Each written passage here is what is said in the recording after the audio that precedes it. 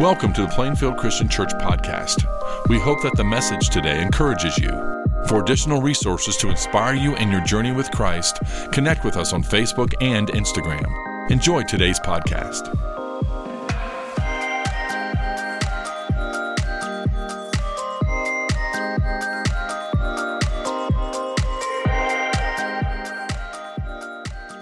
Well, hey, church, today we are continuing our series called A Clearer Vision of Scripture. We're talking about the Bible this month. And last week, we talked about how the Bible is from God, and we talked about the doctrine of inspiration. And today, we're going to talk about the focus of the Bible, that the Bible is about Jesus. I heard the story of four people. They're flying on an airplane. There was a pilot, there was the world's smartest man, there was a young traveler, and there was an elderly pastor, kind of like Steve.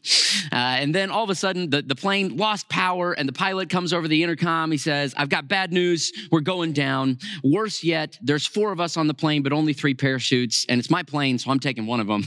And the pilot just grabs one of the parachutes, jumps out the door, leaving these 3 passengers with only 2 parachutes left. Well, immediately, the world's smartest man jumps up and grabs one of the chutes and says, "Hey, I'm the world's smartest man. I have to survive. See you guys later." And he jumps out the door, leaving just these 2 passengers left with 1 parachute remaining.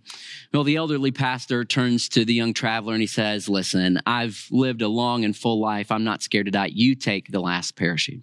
To which the young traveler said, "Oh, no, don't worry about it. Actually, we can each have one. The world's smartest man just jumped out with my backpack strapped on." You see, when we don't understand the purpose of a tool, we can be in danger of misusing it. The Ethiopian king, Menelik II, deeply loved God's word, but he may not have fully understood it. You see, the Bible talks very poetically about how we need to devour and digest God's word. And so Menelik II developed this habit where anytime he was feeling sick, he'd just rip a few pages out of his Bible and he'd chew them up and eat them. Unfortunately, he eventually died after attempting to consume the entire books of 1st and 2nd Kings. It's a true story. And so today, for the sake of your health, we're going to be talking about what the Bible is and what the Bible is not. So let's talk about first 2 things that the Bible is not. First of all, the Bible is not just a rule book. A few weeks ago, my son Judah was kind of playing with his rowdy cousins for a few days. And then after they left, he came up to Rebecca and me and he says, "The Bible says not to jump on the furniture." and I think that's how a lot of us treat the Bible. Like it's just this list of do's and don'ts. Thou shalt and thou shalt nots, right? Thou shalt not steal. Thou shalt not covet. Thou shalt not lie. Thou shalt not jump on the furniture. But the Bible's more than that. As if the basic message of the Bible was be good because it's good to be good and it's bad to be bad, so be good. But the Bible's not just a rule book. And secondly, the Bible is not a self-help manual. A lot of people treat the Bible like that, like, okay, you want to have a better marriage? Turn to page 23. What do I do when I'm dealing with anxiety? Turn to page 17. What's the proper view on the end times? Turn to page 40. How do I fix my kid? Pages 12 through 942. But have you ever noticed that the Bible's not actually laid out like that? Now, please hear me. The Bible does have great advice, the world's best advice. I mean, if you want to learn about leadership, go read Nehemiah. If you want to learn about love, go read Ruth. If you want to learn about finances, read Proverbs. If you want to learn about family life, read Ephesians. If you want to learn about justice, read Deuteronomy. The Bible's full of great advice. But the Bible is not primarily good advice. It's good news. It's basically a story. The Bible is a narrative because Christianity is not just about doctrine or ideas. It's about a person. So if the Bible's not just a rule book and it's not a self-help manual, then what is it? Well, have you heard the story about the little boy in class at church and the teacher asked the class, "All right, class, what's brown, has a bushy tail, likes to climb trees and eat nuts?" Little boy raised his hand and said, "Well, teacher, I know the answer is supposed to be Jesus, but it sure sounds like a squirrel to me." And I think that kid had pretty good instincts. Because, yeah, the answer to pretty much any question we have is Jesus. And that's the answer to our question, too. So what is the Bible? Here it is. The Bible is a unified story which leads us to Jesus. Let me say that again. The Bible is a unified story which leads us to Jesus. I've heard it said before that the Bible is a hymn book, H-I-M. It's all about him. Every story is about Jesus. Every page whispers his name. And in fact, Jesus himself taught this. There's this great event in Luke chapter 24. Jesus has just risen from the dead, but most people don't know it yet. And two of Jesus's followers, they're leaving Jerusalem. They're walking along the road, heading back to their hometown, and they are brokenhearted. And they're moping along the road, and lingering in their minds is the memory of Jesus' dead body dangling from the cross on Friday afternoon. And as they're sadly walking along, going home, leaving their hopes and dreams behind, another traveler comes up beside them and asks to walk with him. And they said, sure.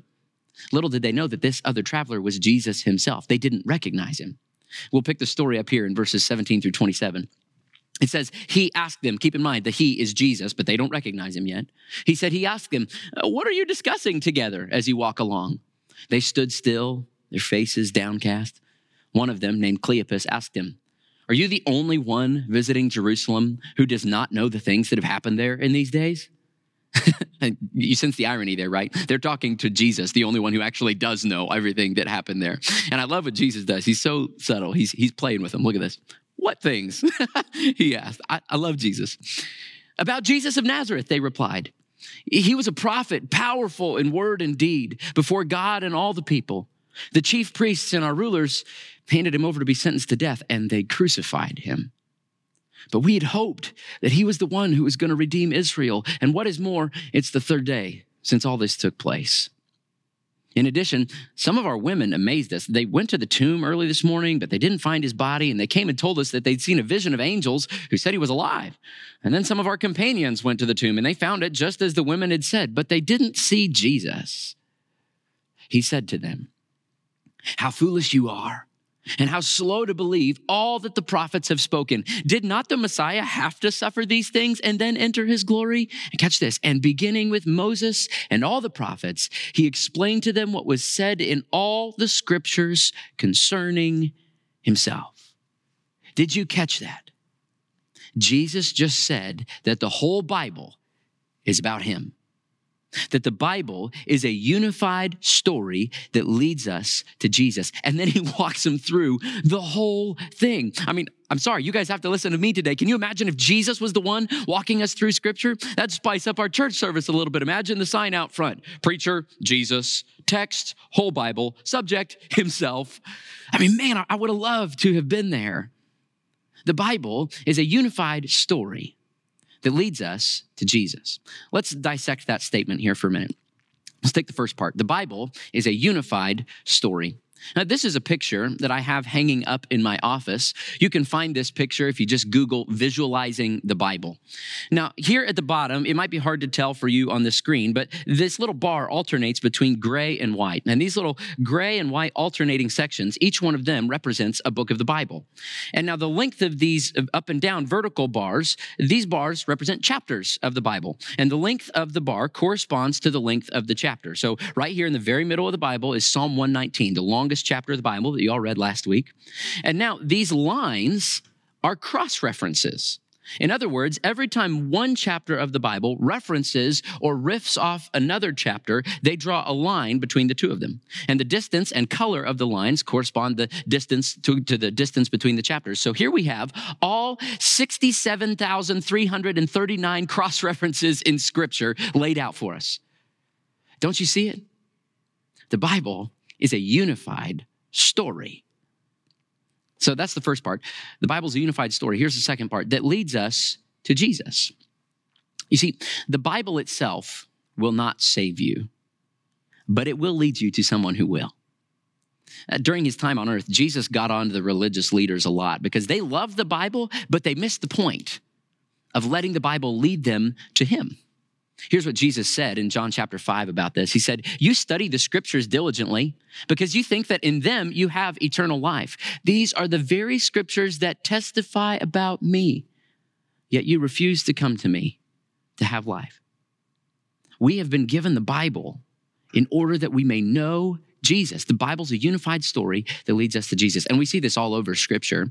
Our text for the month, kind of our little verse, our motto, I guess, for this series is 2 Timothy 3:16. You might remember, all Scripture is God-breathed and is useful for teaching, rebuking, correcting, and training in righteousness. Well, right before that, right before verse 16, in verses 14 and 15, Paul says this to his young protege, Timothy. He says, but as for you, continue in what you have learned and have become convinced of, because you know from whom you've learned it, and how from infancy you've known the Holy Scriptures, which are able to make you wise for salvation through faith in Christ Jesus. The Bible is a unified story which leads us to Jesus.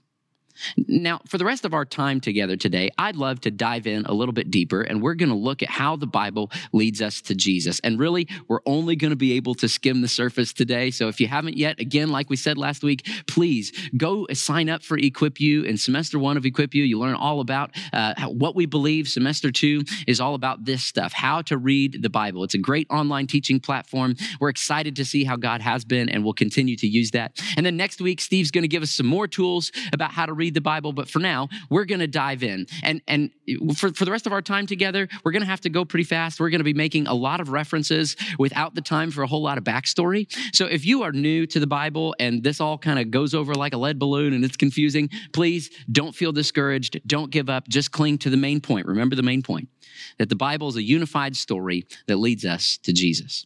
Okay. Now, as we dive in, we got to remember that the Bible is divided into two major sections. You got the Old Testament and you got the New Testament. The Old Testament is everything that happened before Jesus, and the New Testament is the story of Jesus' life and the birth of the church. Now, so let's begin in the Old Testament. In the Old Testament, the Hebrews divided their scripture, which is our Old Testament, into three main sections: the law, the prophets, and the writings. And the law, or is also called the Torah was the first 5 books of the Bible, written by Moses: Genesis, Exodus, Leviticus, Numbers, and Deuteronomy. And the law tells the story of God creating the world, but then the world falling into sin, but then God putting this plan in motion by choosing and using one family to set the world right again and creating them into the nation of Israel. That's the law. Then come the prophets. And the Jews divided the prophets into these 2 categories here. First, we have the former prophets: Joshua, Judges, 1st and 2nd Samuel, 1st and 2nd Kings. And then we have the later prophets: Isaiah, Jeremiah, Ezekiel, Hosea, Joel, Amos, Obadiah, Jonah, Micah, Nahum, Habakkuk, Zephaniah, Haggai, Zechariah, and Malachi. And the prophets tell the story of God's people wandering away, but God not giving up on them. He continues to call them back to himself. So we have the law, we have the prophets, and then in the Old Testament, we also have the writings. And the writings were other works like the Psalms, which was the songbook of the Jews. And we also have what we call the wisdom literature: Proverbs, Job, and Ecclesiastes. Also includes the works and the stories of Ruth and 1st and 2nd Chronicles, Song of Solomon, Lamentations, Ezra, Nehemiah, Esther, and Daniel. Now, this is the Old Testament. Now, it might seem strange to you to look for Jesus in the Old Testament, right? Because this is all the stuff that happened before Jesus came to earth. Well, actually, the Old Testament is the foundation for the New Testament. That Jesus understood who he was and what his mission was in light of the Old Testament, and so do we. So I'm going to give you now 4 interpretive keys for how to look for Jesus even in the Old Testament, because it still points for him, okay? 4 interpretive keys, and the first one is this: as you're reading your Old Testament, look for the prediction of Jesus. Look for the prediction of Jesus. The Old Testament, the basic message is this, and you please, if you haven't yet, you're probably going to want a Bible open. You can pause this right now, get your Bible open up the table of contents, get out a pen, get ready to jot some notes down. I hope these things can be helpful for you later when you read your Bible. And you can write this down. The message of the Old Testament is that someone is coming. Someone is coming. That God is going to send somebody to make the world right again. And that somebody was called the Messiah. Rabbis teach that there were even up to 456 prophecies, predictions of the Messiah and what it will be like when he comes. And so you can look for those as you read your Old Testament. We find these predictions, these prophecies. You see them in places like Genesis 3, which says he'll be born of a woman. Genesis 12 says he's going to come from Abraham's family. Genesis 49 says he's going to be from the tribe of Judah. 2 Samuel 7 says he's going to be from David's family. Isaiah 53 says he's going to suffer for sins. Psalm 16 says he's going to rise from the dead. So look for the prediction of Jesus. That's the first interpretive key. Second one is this: look for a picture of Jesus. Even if the text that you're reading doesn't have an explicit prophecy of the Messiah in it, the Old Testament is just littered with these pictures, these images of what the Messiah will be like when he comes. They're these like signposts that kind of point us down the road toward Jesus. The author of Hebrews in the New Testament talks about these pictures when he says this. He's talking about the Old Testament. He says the law is only a shadow of the good things that are coming, not the reality of themselves. And as you read the Old Testament, you find these shadows, these kind of outlines, these images, these pictures everywhere that point us toward Jesus. Let me give you just one example. Leviticus chapter 16. A lot of people think of Leviticus as a pretty dry and boring book, but if you dig deep, it's beautiful. Leviticus chapter 16 tells us on the Day of Atonement, the Jewish high priest would stand up before a large gathering of all the Israelites, and what he would do is he would have a scapegoat. And the Hebrew word there for scapegoat is the word azazel. And that scapegoat would take away the sins of the people. The word azazel means to take away. So this is the taking away goat, the scapegoat. And the high priest would lay his hands there on the head of the azazel, the scapegoat. He would confess the sins of the people, symbolically transferring their guilt to that goat. And then a man would take that goat outside of the camp and release it into the wilderness. And so when that goat ran off, it was symbolically carrying away the guilt of the sins of the people with it. The azazel, the taking away goat. Now, fast forward, flip to the New Testament, John chapter 19. Jesus is standing before a great gathering of the Israelites, and they're about to lead him away to go die on the cross, and the crowd is about to begin shouting, "Crucify him!" But before they do you know what they shout? "Take him away! Take him away!" In other words, their shouts may have sounded like, "Azazel! Azazel!" And then Jesus would be led outside of Jerusalem, outside of the camp. And he would bear the guilt of the people. And he would take away their sin by dying on the cross.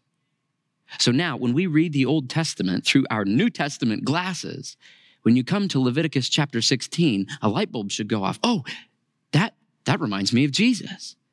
Over and over again, you should have that feeling when you read about the prophets and the kings and the temple and the tabernacle and the priests and the sacrificial system. These are pictures that point us to Jesus. So look for a prediction, look for a picture. The third interpretive key in the Old Testament is look for preparation for Jesus. As you read the text, ask the question, how does this prepare the way for Jesus? For example, the story of David and Goliath, right? You're probably familiar with that story.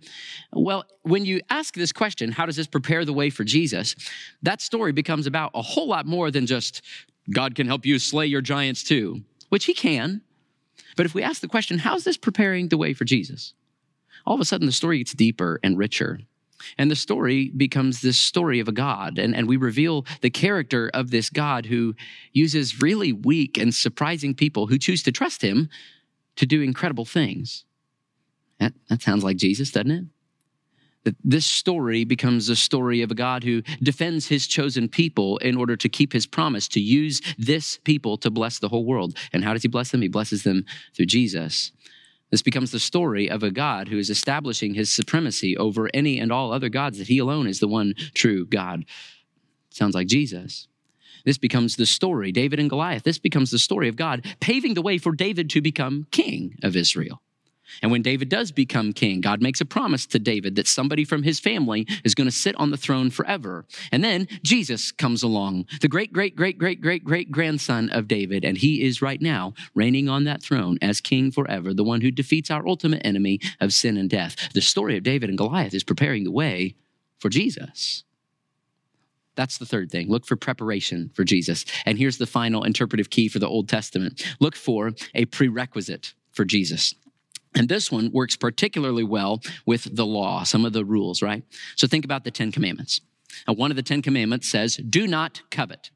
Well, when I read that command, do not covet, first thing that shows me is the character of God. That God is a giver and that I should trust him to be a giver, that he is going to take care of my needs. I don't have to be jealous of anybody else. I should be content and grateful with what he's given me. And I also should be a giver and not a taker. It shows me the character of God, but it also shows me the character of me, because when I see that command, don't covet, I'm again confronted with the reality that no matter how hard I try, I can't stop coveting. I have trouble being content. I have trouble trusting that God's going to give me what I need. I have trouble being grateful for what he's given me, that a lot of days I'm a taker and not a giver. And so this law kind of serves as a prerequisite. It's like a flashlight that God takes and gets under the hood of my heart and shines it around and shows me why I need Jesus, because I need him to save me and give me the power to obey his commands because I can't do it on my own. So the law serves as a prerequisite. It highlights why we need Jesus. So that's the Old Testament. Look for prediction, picture, preparation, and prerequisite for Jesus because he's there. Remember the message. Someone is coming. Now, let's pause for a minute before we jump into the New Testament. Again, please, we're not going to be able to go in depth today. Steve's going to give us some more great tools next week, but if you haven't, go sign up for Equip You. All right, so any of you like doing puzzles? I'm not much for puzzles. Honestly, I'd rather spend an afternoon scratching a chalkboard. but let's say I gave you a puzzle to do, and all I gave you was the puzzle pieces. It'd probably be a little tricky for you to put that puzzle together. You might end up with some funky looking pictures, but then if I gave you the box and you got to look at the picture on the box, it'd probably be a lot easier. And by looking at the big picture, you could be able to tell where each individual piece should go. And the same thing is true of the Bible, that when we see the big picture, we know where each little piece fits. That big picture is called the meta-narrative, just the big story of the Bible. And I've grown to really appreciate children's Bibles as one of the best ways to understand the meta-narrative of Scripture, because it puts it in really simple terms, and they have to simplify things. They really catch the big story of Scripture well. So for our family in particular, these are some of the children's Bibles that we think do a really good job of capturing the big story of the Bible. First, we have just a couple story books. They're not full-blown Bibles, but a couple Bible story books. The Garden, the Curtain, and the Cross is a great one. The Biggest Story is another really good one. I actually have a baby board book version of The Biggest Story. You can teach your kids the meta-narrative of Scripture and the ABCs at the same time. They can chew on the pages. It's a great gig. They're not even paying me royalties. Isn't this great? Then we have the Jesus Storybook Bible. These two are more actual real Bibles. And the Jesus Storybook Bible is what they use over there in the treehouse. It is really great. Every story gets to Jesus. And then over here, we have the Big Picture Interactive Bible Storybook. This one is a little bit more advanced, maybe for like elementary kids, even late elementary. Gives you some more just solid Bible teaching with each story. But all of these do a great job of capturing the big picture meta-narrative of Scripture. And there's no shame. It's been a really worshipful thing for me to spend time in these children's Bibles, and I hope it can be for you too. All right, you guys ready to dive back in? We're done with the Old Testament now, so let's go ahead and jump into the New Testament. Now, the New Testament begins with 4 books called the Gospels. And the Gospels are Matthew, Mark, Luke, and John. And the Gospels are the story of Jesus. And they're the story of his birth, his life, his death, and his resurrection. And the Gospels, for our 5th interpretive key here, is look for the presence of Jesus. Look for the presence of Jesus, because this is where Jesus is. As you read the Gospels, ask the question, all right, what does this show me about who Jesus is? What do I need to believe as a result of this? Because these were written so that you would believe in Jesus. John actually tells us that that's why he wrote his gospel in chapter 20. If you have a preschooler and they've been watching the kids worship stuff, last month you'll remember that this was their memory verse. So kids, if you're watching right now, let's do the motions and you can say it with me to your parents. Ready? These are written so that you may believe that Jesus is the Christ, the Son of God. John 20:31. Let's say it one more time. Parents, you can do it with me now that you know it. Ready? These are written that you may believe that Jesus is the Christ, the Son of God. John 20:31.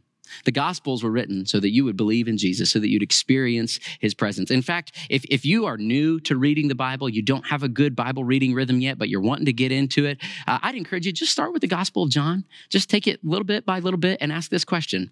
What do I need to believe about Jesus because of this? What does this show me about who he is and what he does? That's the Gospels. Next comes the book of Acts. And the book of Acts is the story of the early church. And so in the book of Acts, we have to ask this question. This is our 5th or 6th, I guess, interpretive key. Look for the people of Jesus.